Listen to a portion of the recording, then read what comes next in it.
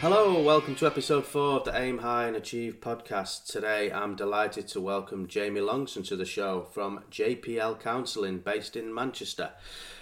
Jamie and I go way back for 25 years. We were school friends together. We haven't spoken since then, so we've got a bit of catching up to do, which is going to be great.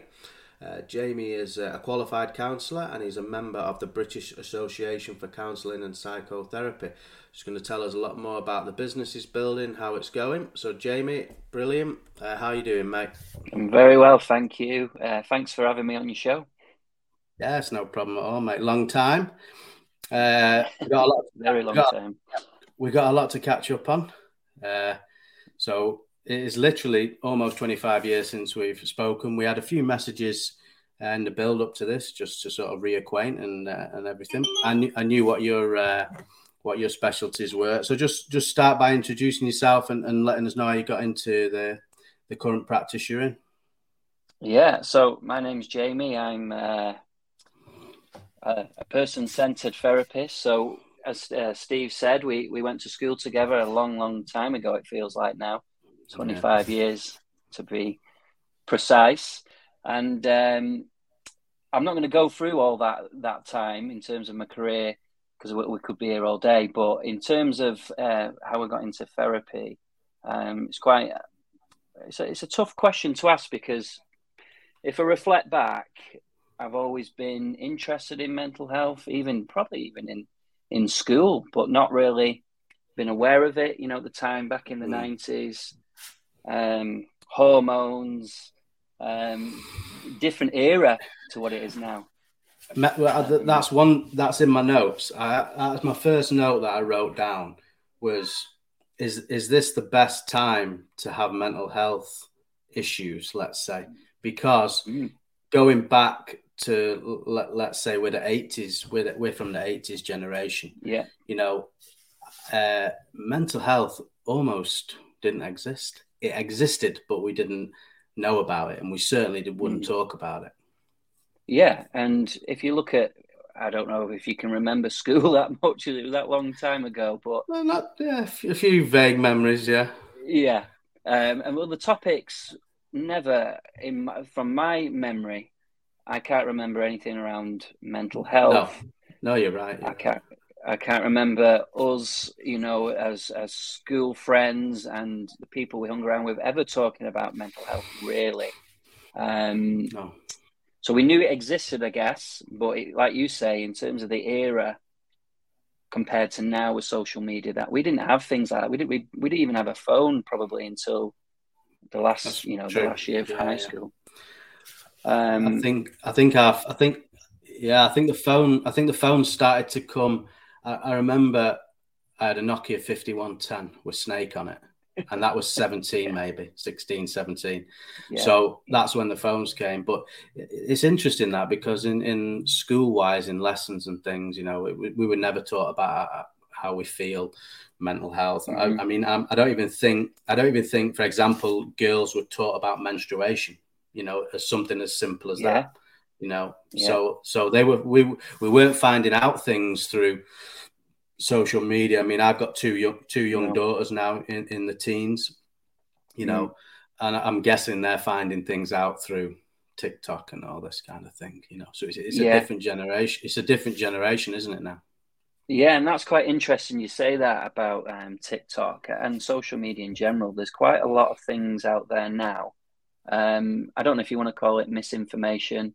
There is probably some people on those platforms that do have that lived experience, because then they can share, what they've gone through.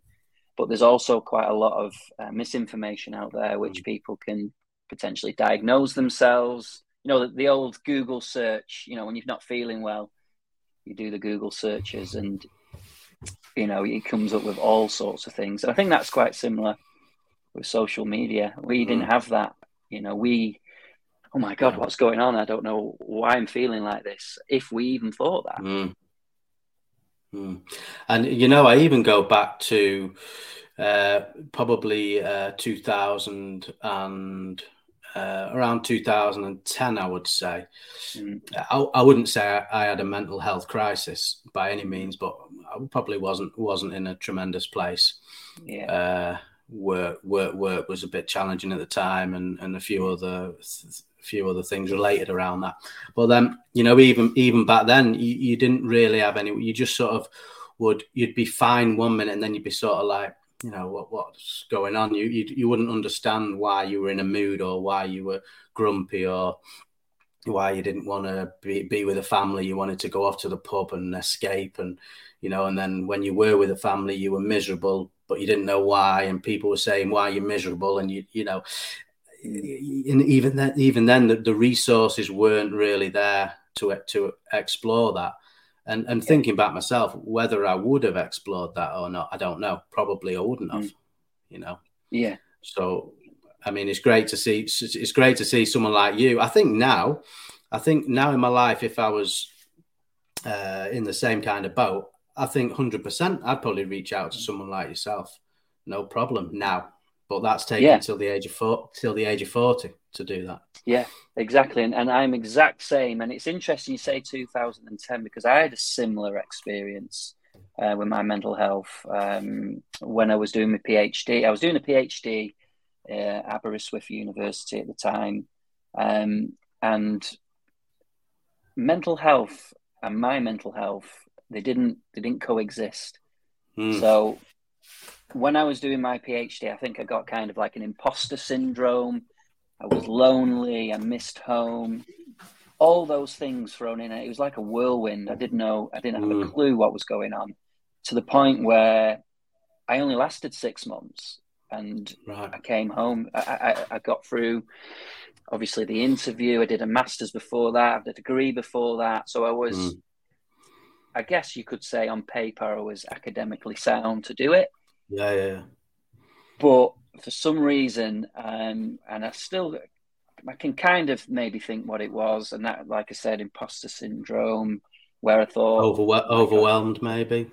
Yeah, definitely overwhelmed. Lonely.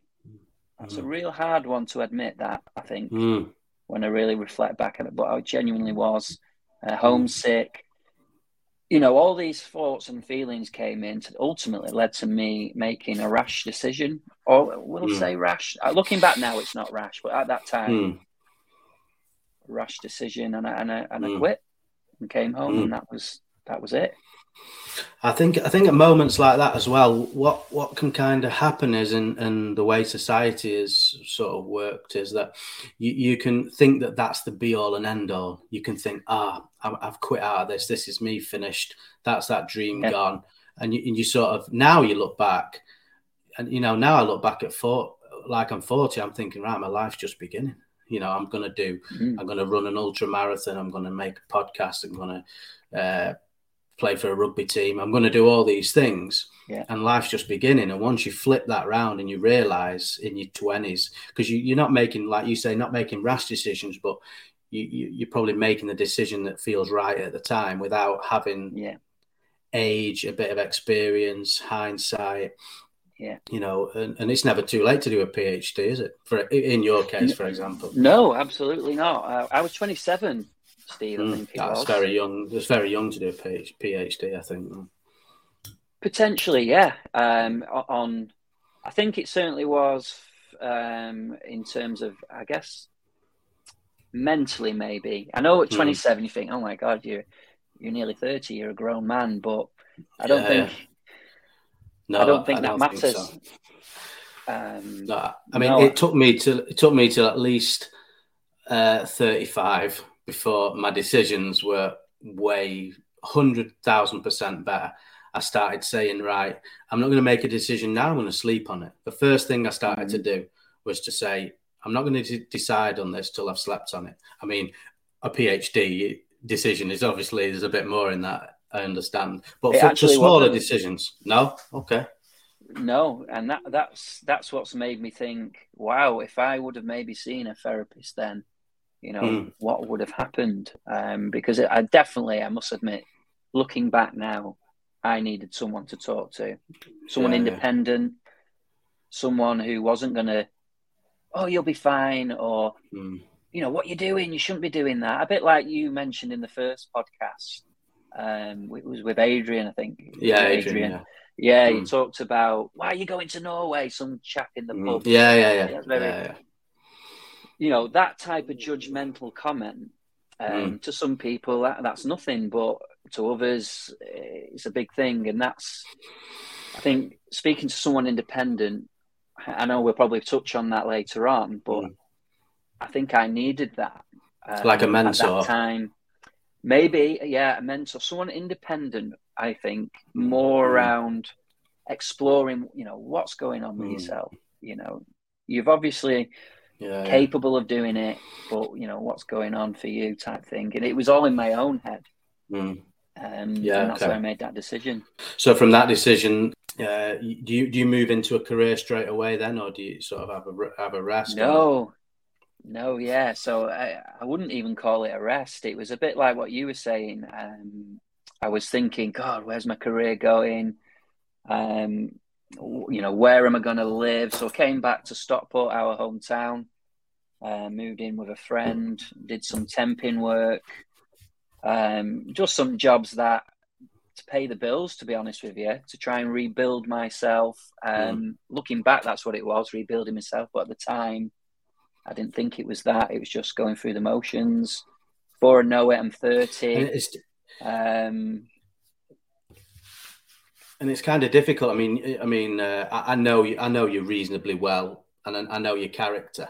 I mean, and sort of having a master's degree, doing a PhD, and then going into temping jobs.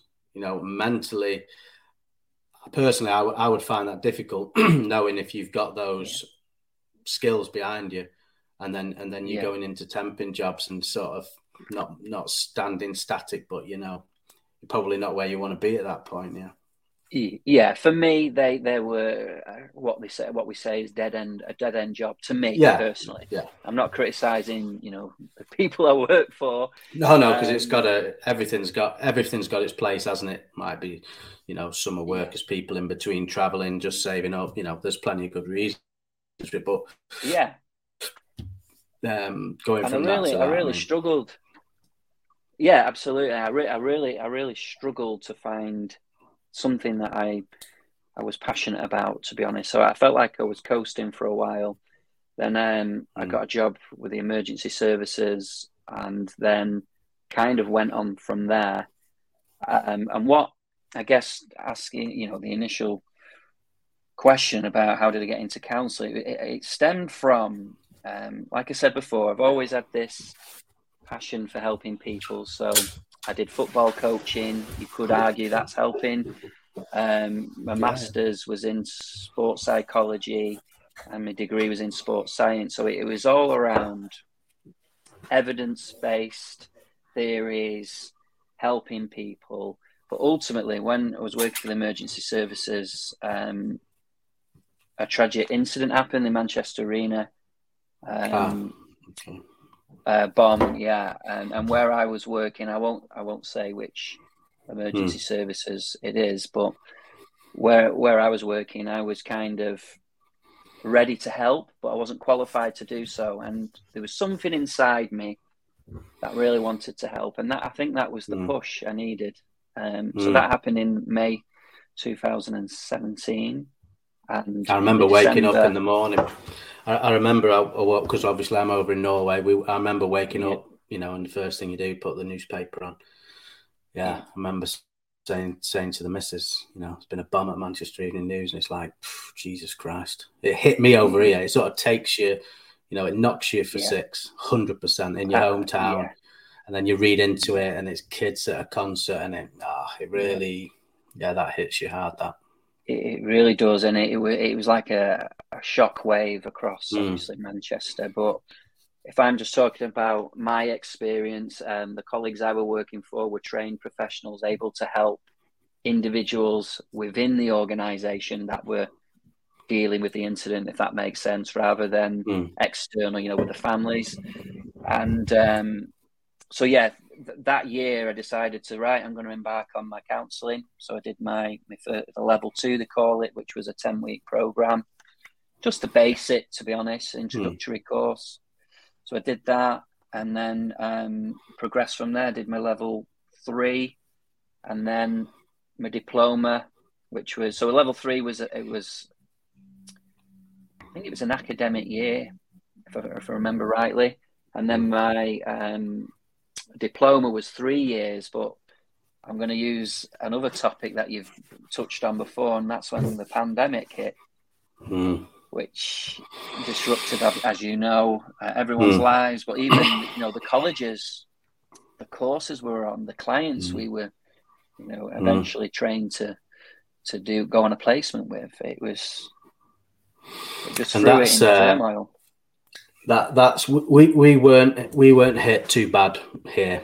Okay. There wasn't lockdowns. About the worst thing we had was face masks and 1 meter distance. And to be honest, we got off really lightly. I think Scandinavia in general, it didn't really go as in depth as you. But I know people in the UK, and I know who've personally suffered bad mental health as a result of that. If you think about the sort of self-employed people who's paying, then they've got to go through the whole protocol with the government to get a replacement salaries. They've got young families. They're not going to get the money as quickly as they would have done before, going into debt, and the mental health repercussions of the actions of the government in response to it. I don't know. I can't say for sure, but I'm guessing there was an aftermath of problems mentally for a lot of people after that. I'm probably talking thousands, not hundreds. I'm guessing. Absolutely. I haven't got obviously the stats, and I'm not a stats man. However, we do see the reeling effects of it, i.e., face to face has changed to online. Appointment times are stretched even further, playing catch up. Like you say, a lot of people, there was like a big pause at first, like, oh my God, what do we do? It's lockdown, like therapy stops, operations stop, you can't visit people in care homes, all that. And people who rely on social interactions, for example, you kind of, your 60-year-old bricklayer who goes to the pub every day after work and has a couple of pints with his mates, and they complain about their jobs, and they lose that one little thing that they do every day. And then before you know it, they're having a mini mental health crisis because they're at home, they're not socializing. They've got to sort of redefine the life of what they do each day, and when I started working in construction, I was kind of 16, working with 35-year-old blokes who worked hard and went to the pub, and that was kind of the dynamic, and I was sort of dragged into that unwillingly. Not unwillingly, sorry, that's the wrong word.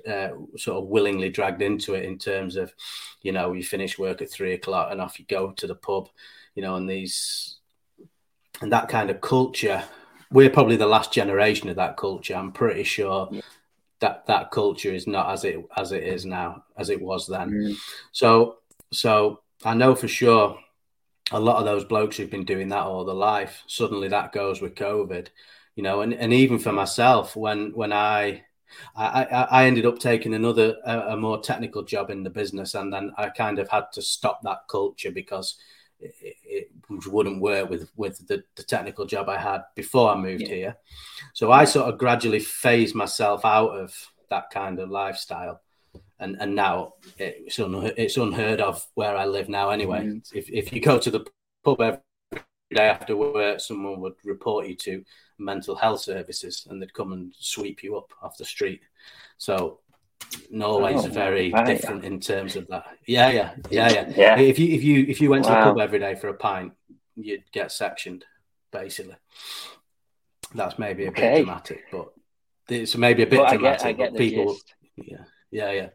So I mean, I've talked to a few people who I know who've not really recovered from the pandemic. Still now, they're still struggling. They're just going to have to find a way. Yeah, I think that's definite. But then there's other people, of course. I think you alluded to it last time in one of your podcasts that COVID, it's almost forgotten as well, Yeah. weirdly. So I just want to, and I think touching on Adrian again, I think he had a positive experience with COVID in a way, and Yeah. it's also positive in terms of, I guess, therapy, because that's the online therapy was already there, but this was kind of like the rebranding of it. Yeah, I guess so. Yeah. And which was, it gives a lot of people more options. It was good. So I did my placement purely online, funnily enough, which is a complete new thing for the course, from a governing body. It was for the college. It was just crazy. And then I suppose with the new technology, then comes new ways of having to do things. You're not meeting people in person, so then there's a whole new scope of how to set the meetings up and how to. So that's a new business in itself, isn't it? And you've hopefully got in at the right time for that kind of thing. Yeah, I think if I'm being perfectly honest, and I don't mean the pandemic in a positive way. I mean, from my personal experience with college, and everything worked out. I learned some valuable skills to work online. I'm qualified to do that. I've done a separate course for that. But that experience now, if looking back, it was you couldn't teach it. You couldn't teach it in the classrooms. They might do it now, but at the time, obviously they didn't, because we've never experienced that before. But that lived experience, I couldn't buy it. And I suppose as well, when you've sort of had challenges like yourself, I've had a couple. You can refer, but I do it a lot, really. I mean, I'm not a mentor to a lot of people, but within the rugby club, within my kind of circle of friends, I'm it's a bit sad to say, but I'm sort of like the oldest one in everything I'm doing. So it's like Grandad Steve, and I'm bloody 40. But because of when you've had these kind of experiences, you can help other people out in very subtle ways, and you can sort of send the odd message to people. If you see someone struggling a bit, you can just sort of say, "Listen, mate, we've been there." Yeah. And so I kind of like being the sort of mentor of the sort of voice of reason in things, and like yourself being through what you've been through. That transfers in. Does that transfer into the way you give therapy to people and help people? Yeah, 100%. I think I must admit, I'm 40, 41 coming up. I feel like I'm in my prime. I don't mean physically. Who knows? Maybe not physically, but mentally, I feel like I've got that lived experience. I think you talked about it, born in the 80s, 90s. We've been through quite a lot of change, and we've adapted.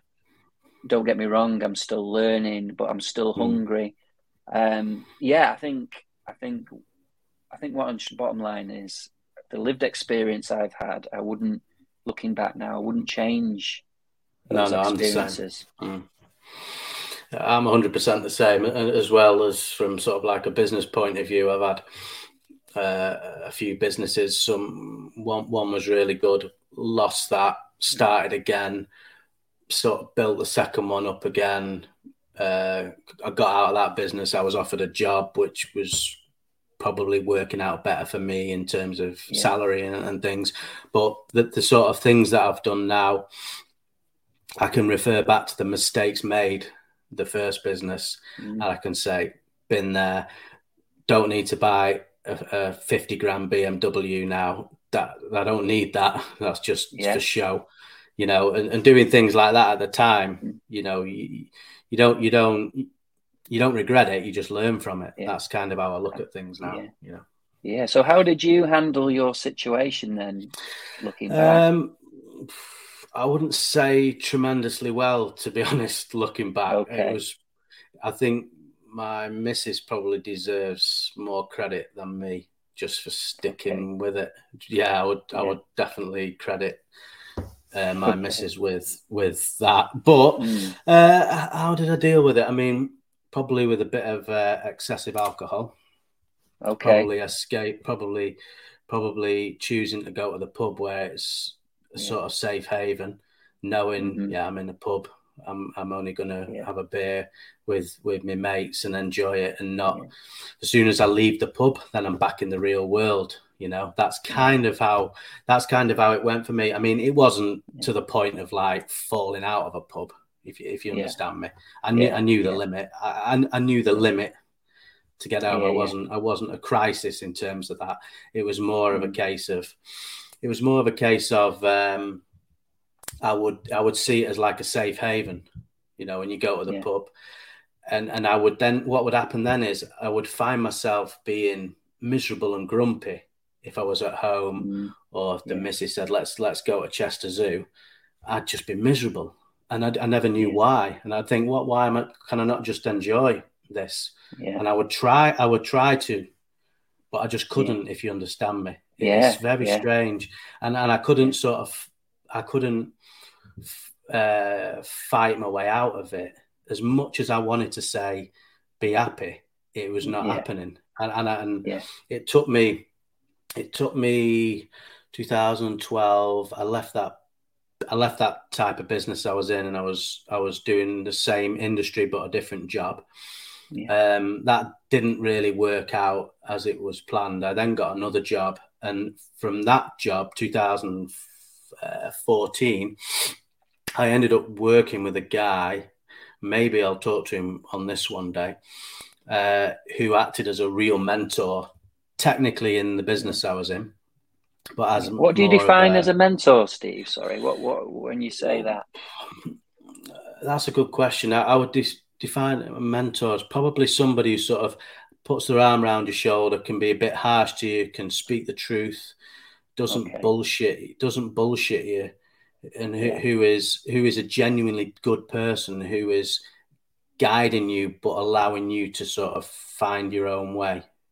So we had a very technical business, and me and him were in charge of a fair amount of money in terms of imports and the business and everything.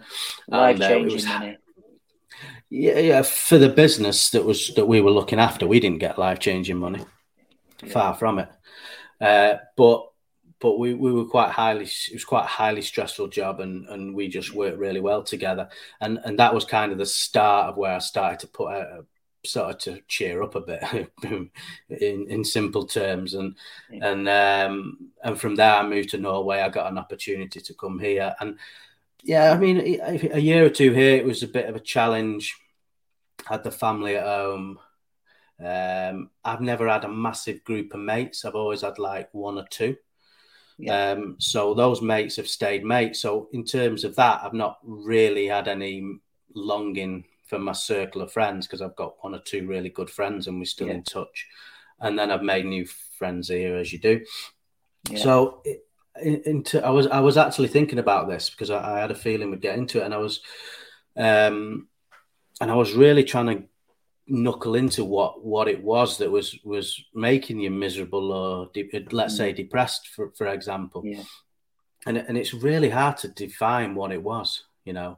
I mean, you can say, is it money? You know, if you owe debt, is it a case of everything just kind of piled into you at a young age? You know, because I was quite young when I had my first child. And is it just kind of everything is just on top of you, and you've not really got any focus in life? You know, if you kind of just drifting, job, home, you know, not focus. I mean, and the other side, thinking along, physically, I was in terrible shape. I didn't do any sports at the time, didn't run, didn't do anything.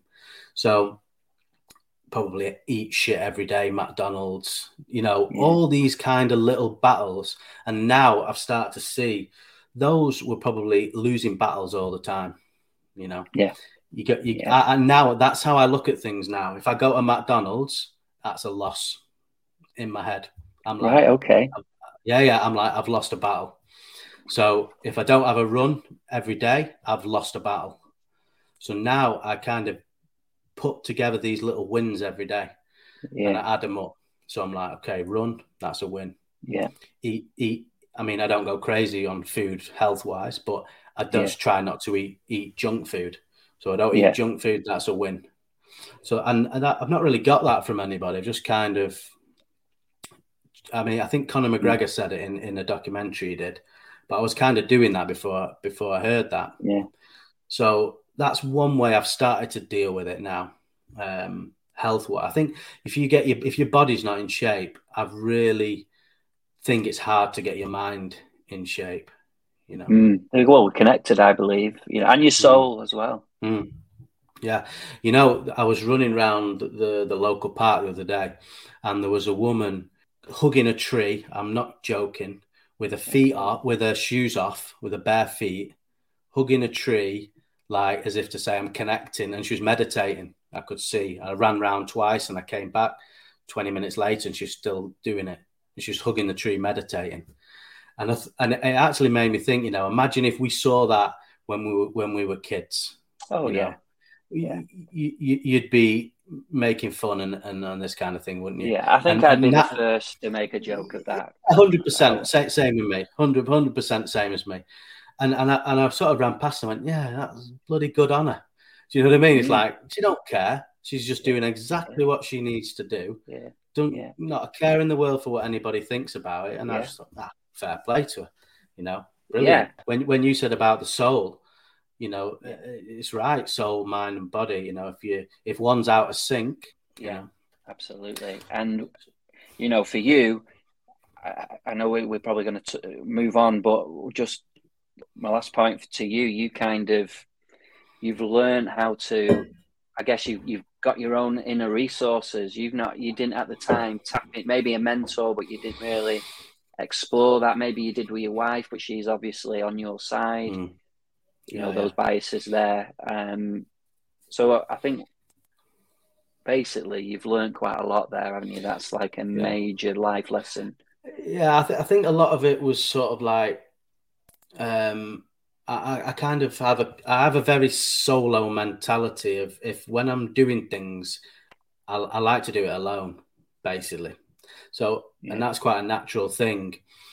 When I was younger, I was the most social you would meet. I was going out. I was the one who was out 3 nights on the run, organising when we're meeting in the pub, going to football games. You know, I was always like that. And as I've got older, I'm Mr. Solo now, and I kind of think being like that is I'm talking a lot to myself, and I think a lot of the times when I've been like that, I've been asking questions to myself and saying, you know, what I've always been trying to analyze, you know, even some days now, we all have bad days, no question about it. Just try and have more good days than bad days. On the odd occasion, I have a bad day. I say, right, okay, I'll just go for a run. The first thing I do, I just stop everything and I just go and run. And by the time you come back, you've forgotten about why you were in a bad mood, and you generally find that you just, okay, I feel all right now, you know. Everybody must have different coping mechanisms, I guess. But one thing I'm interested in is, so when you first kind of get that first contact with somebody, you know, where do you start? Because that was one thing I've written down. You know, where do you start with it? It's such a broad subject, you know.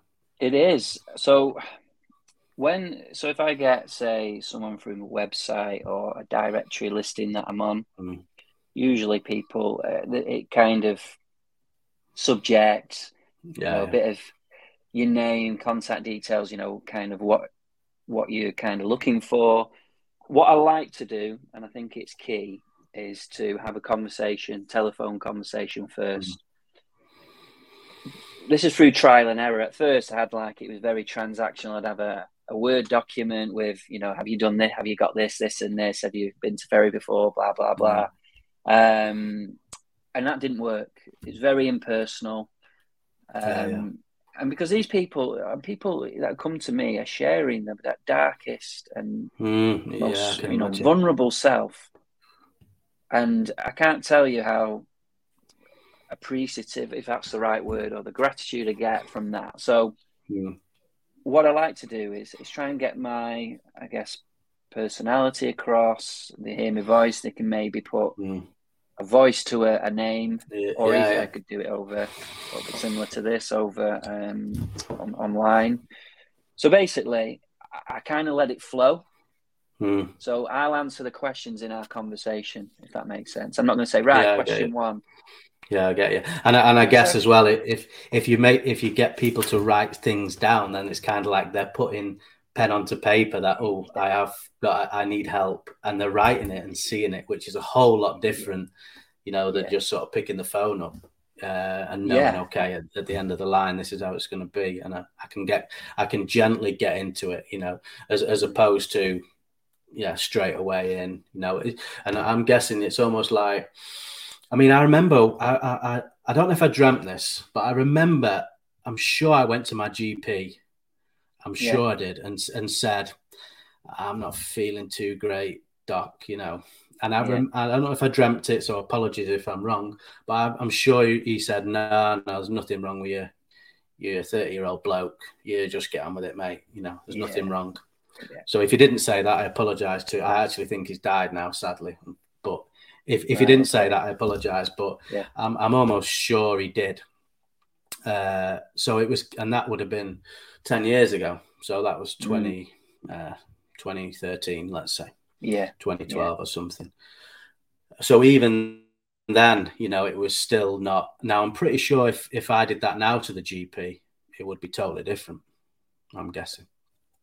Yeah, absolutely. I think, interestingly enough on that, and again, in terms of people I've worked with, I've heard many occasions that, sick notes or fit notes, they call them over here. Okay. If you're absent from work or whatever, that GPs give them out without actually physically seeing you.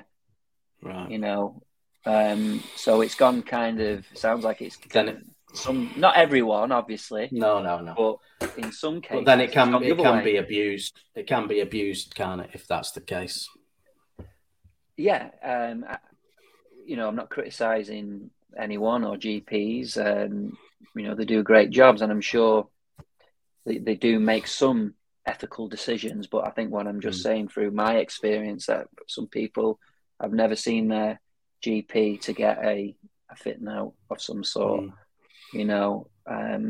Far contrast to what you were just saying, where you're almost tail between your legs a bit. I can imagine you leaving the office thinking, oh, right, okay.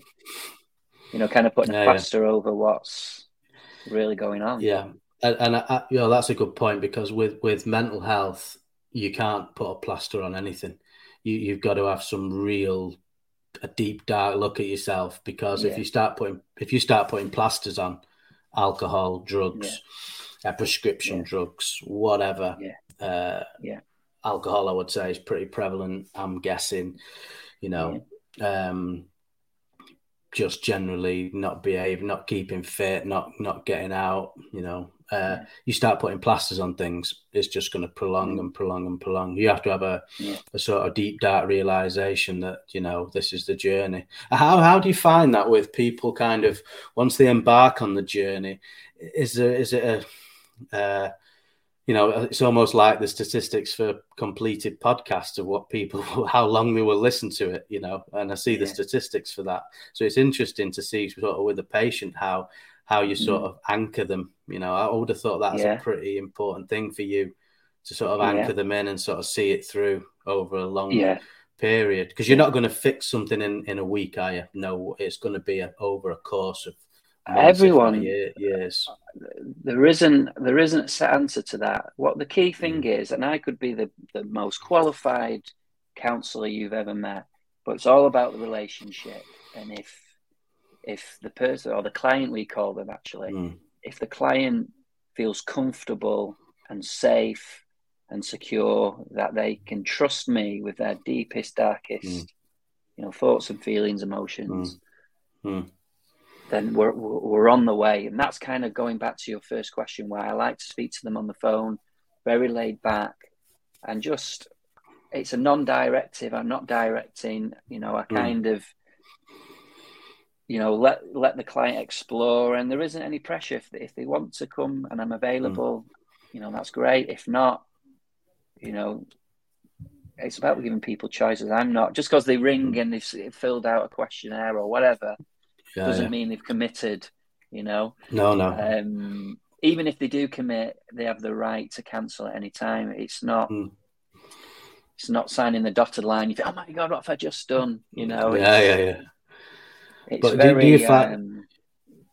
Do you find as well that you, or does your service sort of entail this, that you would help people if they're overweight and they're not happy about that? Would you sort of facilitate helping them on a journey to get fitter or to achieve the things they want to achieve? For example, is that sort of something you do, or is it sort of like, are you more on the cognitive side of things?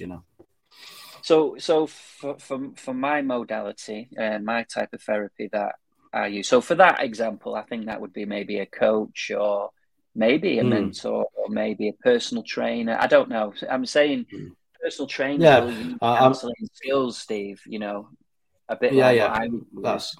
But so my approach is non-directive. So what that means is, if you were my client, you would almost lead the session with my guidance. So I'd walk alongside you in that way. I'd ask you questions. I would try and pick up on things, body language, not just words, but work with the feelings of what's going on. Okay, so whereas there's other types of therapies as well, that's directive, where the therapist is the expert. So I'm not the expert, you're the expert of you. Okay. So I kind of work with you in that sense. We work with, you'll have an idea in your mind that there's something not quite right with myself. Maybe I can't put my finger on it, but I know there's something there. It's my job to work together with you to explore that and kind of you to find that solution yourself with my support. So it's very non-directive. And how have you kind of found the sort of demographic that are sort of coming to for your help? Is it generally from 16 to 60 or more, or is it a sort of, is it 40-year-old blokes who, Yeah, I've had an absolute mixture. So I work with adults, so from 18, but different ethnicity, age, gender. I've worked with a variety of people with different demographics, if that's what we call them, with various different needs. But ultimately, like I said before, if we can get on, then we're a step ahead, if that makes sense. If you don't get on with your therapist, it's not going to go anywhere. No. And is it almost like I've done physical therapists have set me strength plans and this kind of thing. And one thing I've wrote down is are you setting people plans for the mind, how to go forward with the problems that they've come to you with? So there wouldn't be any homework. There wouldn't be me giving advice. There wouldn't be me giving guidance.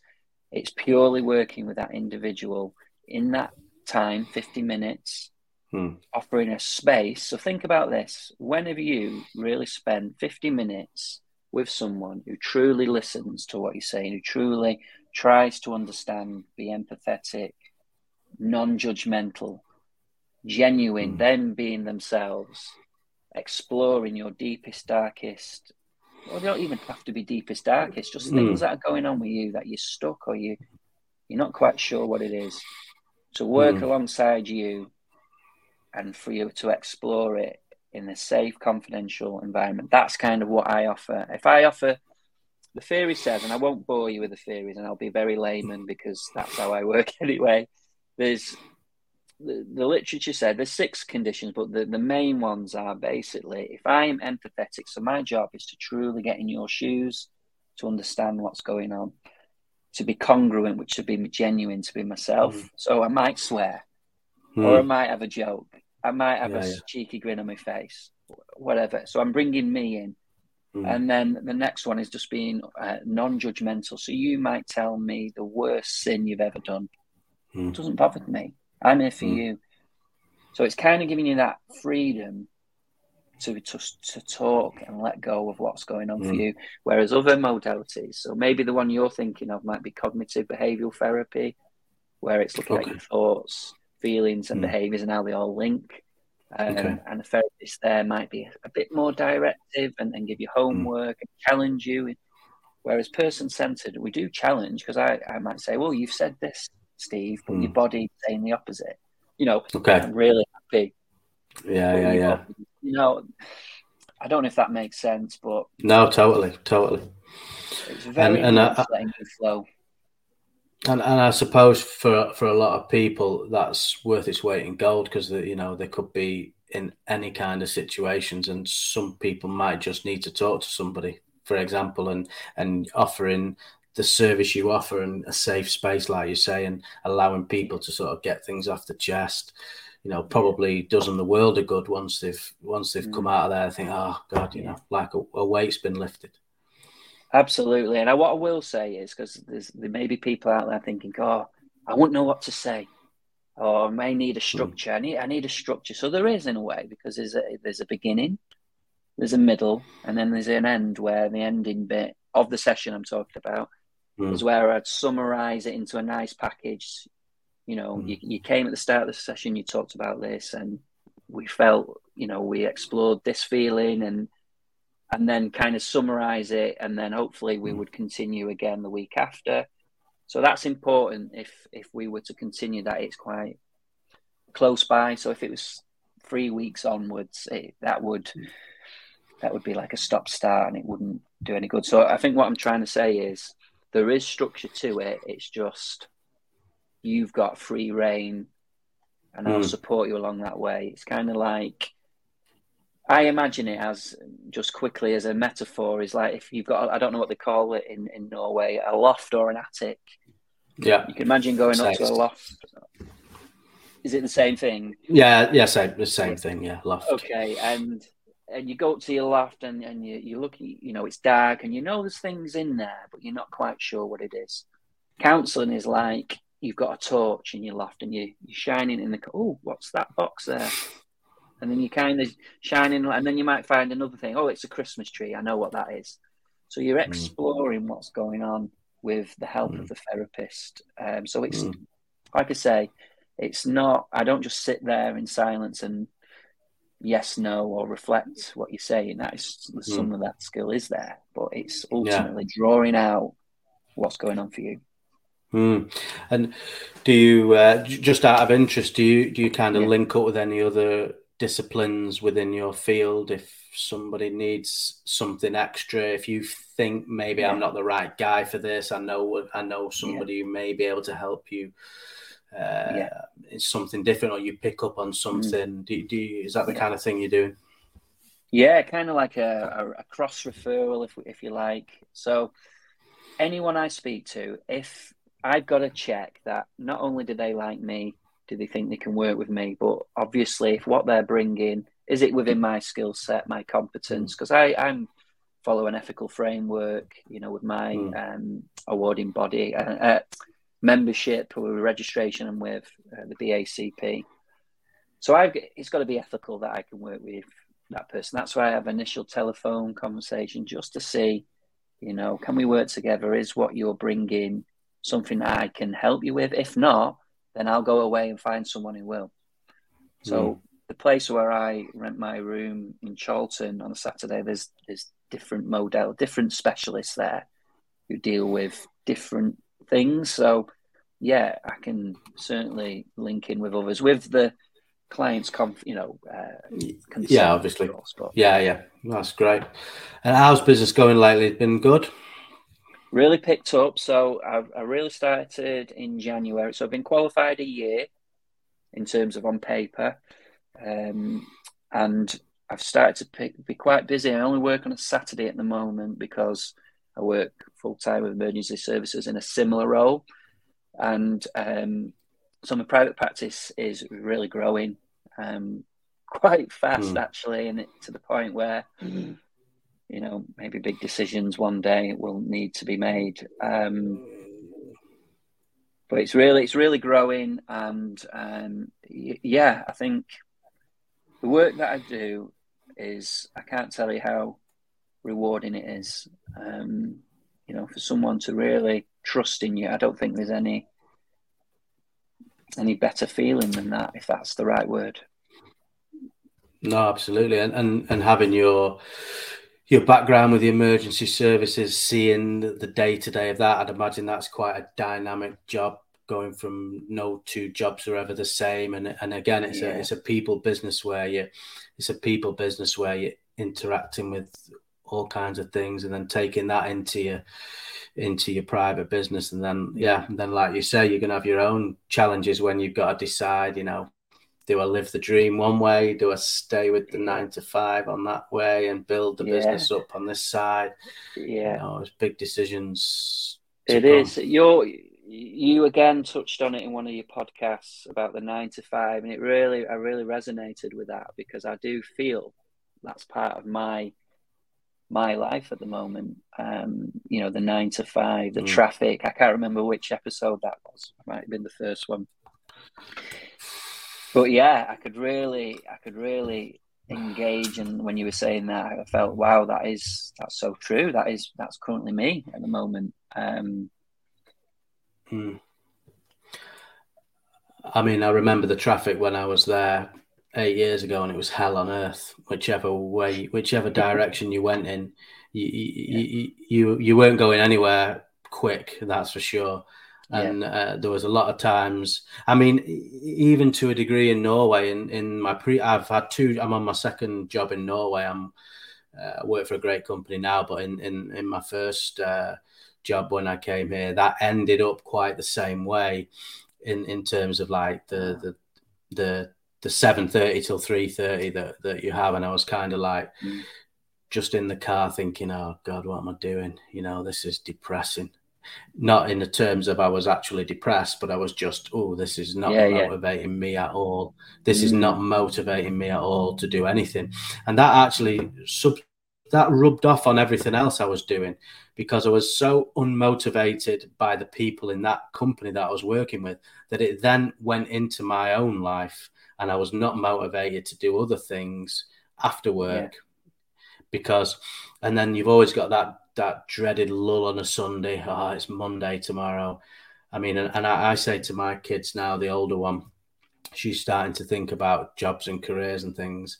And I say, I do not care what job you do, as long as you're passionate for it and you are genuinely passionate for that career. I don't care what it is. Do not go down a career path that you're not passionate about, because it will get you. Before you know it, you're 40 years old.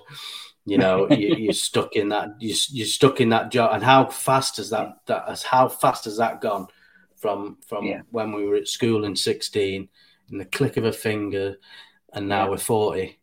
It's insane how fast it goes. You've got to make the most of where you're at. And I mean, generally life's been pretty good for me in generally, but there's been some low points.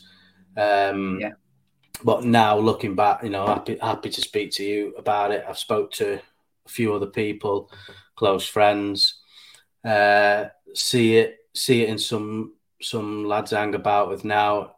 Feel like I've got the experience to sort of help them through things, and I'm sure it's the same for you socially. And then getting back in touch with like yourself, seeing how well you're doing. Yeah, it's really great. Yeah, it is. It's really nice to look back. Just not look back as in, always look forward. I think that's what I'm doing. It sounds like that's what you're doing, and that's the advice you're giving to your children. Definitely, it's took me to around 40 to actually think, you know what, I love what I do, and I genuinely do. And what I meant by the 9 to 5, that's just sadly the culture we are in. But the reality of the day. Yeah, the reality. But the topic and the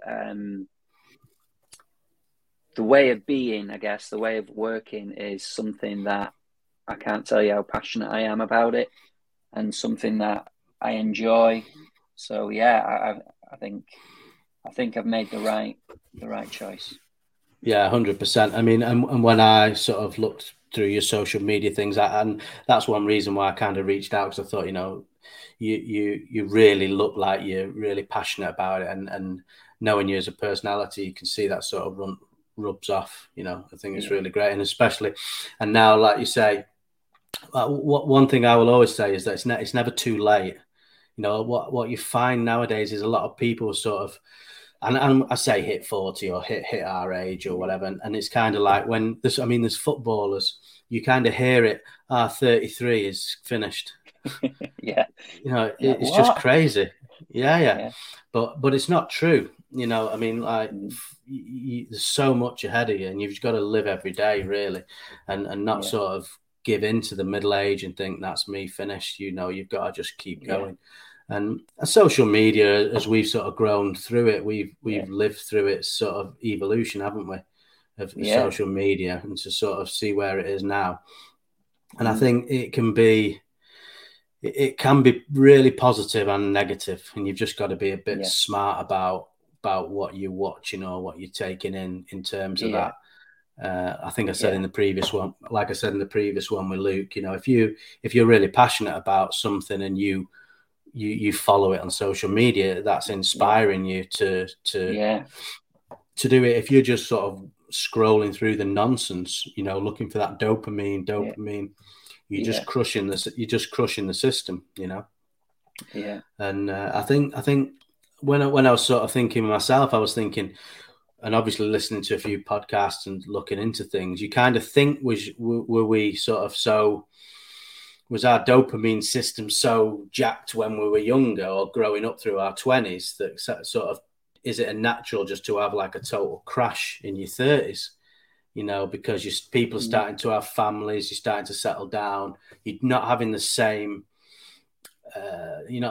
sort of social highs or laughs or adventures or escapades, and all of a sudden you're settling into family life, and as that dopamine's not there in terms of the science of the brain. How's that reacting on things? I might be talking absolute balderdash. I don't know. No, it makes just sense. something that, something I've thought about.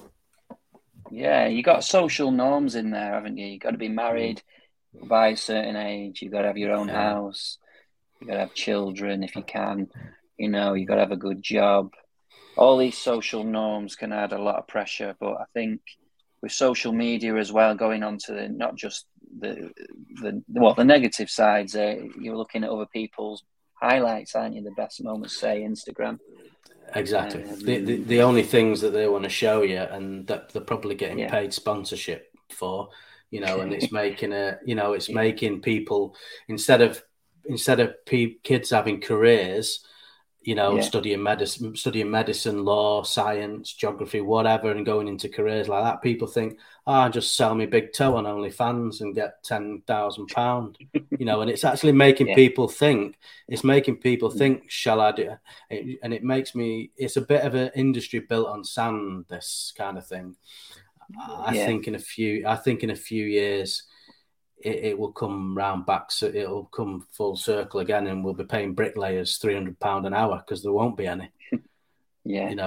Just because people are not going into these trades, or for example, anymore. I think going back to those examples there, I think there's pros and cons, isn't it? That great that there's things like social media now that you do get to show off your life, or you do get to speak to those people in Norway, for example, and communicate. Or my mum lives in Australia, and I use the Facebook portal thing, so there is lots of positives. I think it's a bit like going back to what you said with food and exercise. It's how you how healthy you are with it, I suppose, and not take on people's judgments and expectations and values, and kind of look at yourself and think, no, I don't agree with that. That's not for me, but I'll acknowledge it, but it's not for me, type thing. And that's kind of why some people may come to therapy, is because of expectations, other people's judgments, amongst other things, of course, but just trying to link it to that. It's a big thing, big business. Yeah, I can imagine, and especially like if you've, I mean, I love Strava, for example. It's kind of social media thing, but I have a few mates on there, and I'll see like one of them like 5 a.m. run. I'm like, oh shit, now I've got to go because I know they're doing it. So it's making me think, okay, I'm going, and in that way, and generally with what I'm posting up, it might be a run or a hike or skiing or doing something. I'm putting it on so the family can see it at home, and I'm hoping one or two of my mates are sort of looking at it. Okay, that's going to inspire me to go out and do something.